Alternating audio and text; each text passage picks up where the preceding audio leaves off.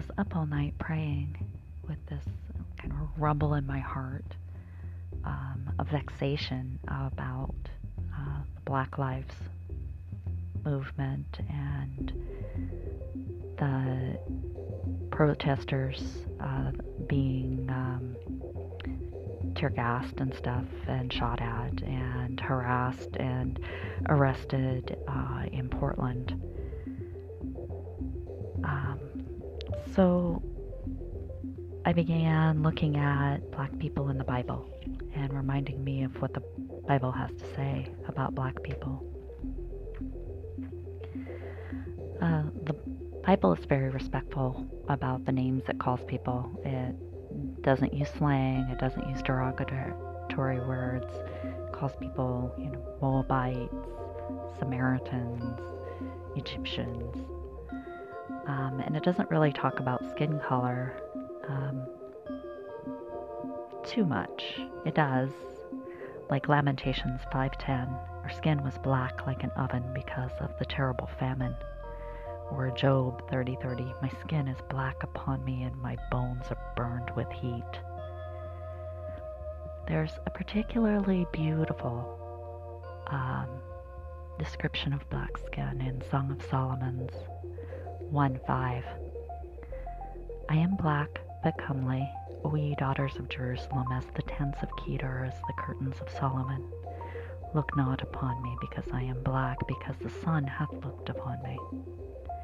The NIV version says, "I am black and I am beautiful." And I kind of like that translation better.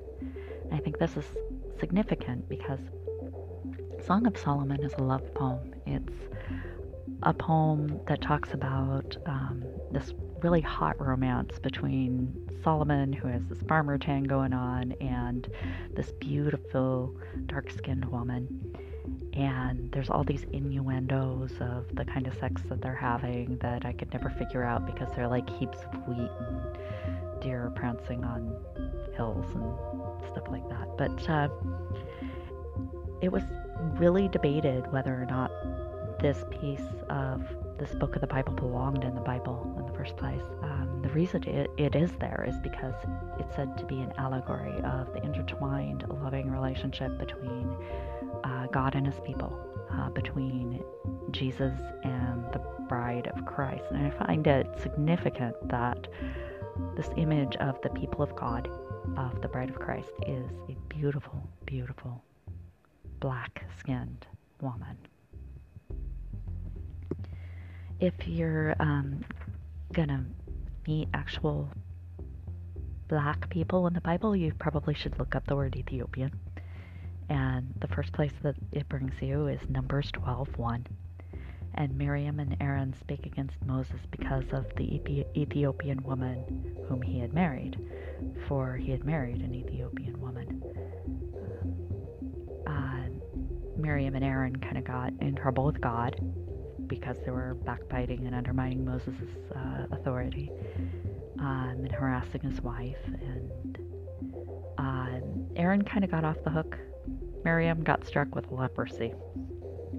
Bad deal. In Jeremiah 38:7, there's an Ethiopian man who rescues a prophet. Abimelech, the Ethiopian, served a conquering king, and Jeremiah had been thrown into a sewage pit as a way of executing him because the conquered king didn't like Jeremiah telling him that he was going to be conquered. Abimelech, the servant to the conqueror, went out of his way to save Jeremiah from neck-deep sewage. And I'm sure Jeremiah was thankful, but he probably still was annoying and whiny about it, because that's who Jeremiah was.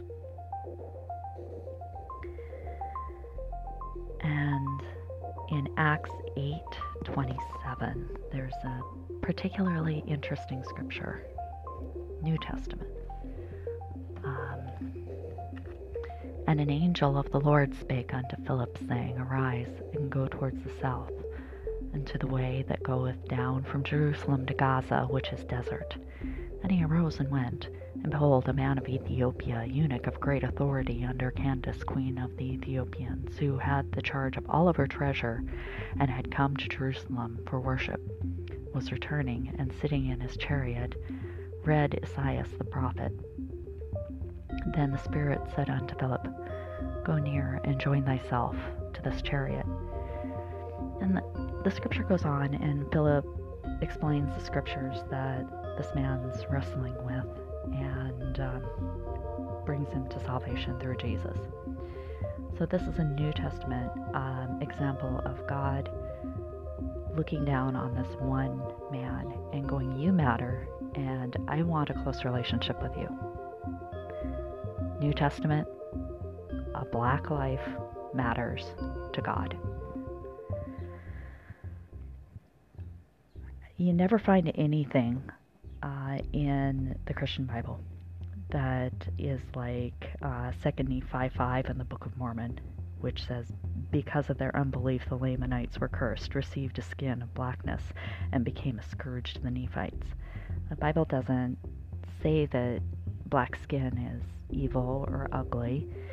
It doesn't make people of less value because of their skin.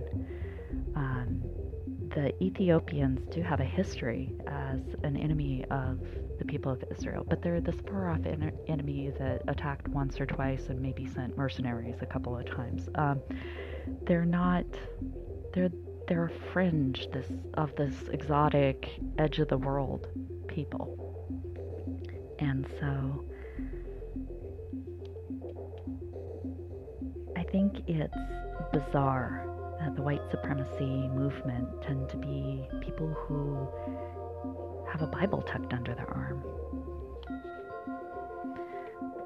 Then again, John Newton, who wrote Amazing Grace, he became a Christian when he was young, in his 20s, and he became a slave captain after he became a Christian. He brutalized black people for years as a Christian, and it wasn't until he was older and God had a lot of time to work on his heart that he became an abolitionist, that he wrote Amazing Grace. It was years after. It takes time for God to move and change us, I think. Joel 2:6. Before their face the people shall be much pained, while faces shall gather blackness. I know I'm taking this out of context, but it would be nice if we would all gather blackness, if we could all feel an empathy and compassion for what it's like to be a black person. I don't think that much has changed since the days of Martin Luther King, and when he said, hey, we can't get a hotel room. Hey, we aren't getting good education. I have a dream. I want my kids to be the same as everyone else's kids. In Jeremiah 13:23, it says, can an Ethiopian change his skin, or a leopard his spots? And this is one of those questions that answers itself. The obvious answer is no. We know it's no. I can't change that I am a pale-faced, pointy-nosed, female primate, and you can't change who you are, and my cat can't change that he's a cat, and no, an Ethiopian can't change his skin, and no, a leopard can't change his spots. And then the next question is, then may ye also do good that are accustomed to do evil? And this is also a rhetorical question.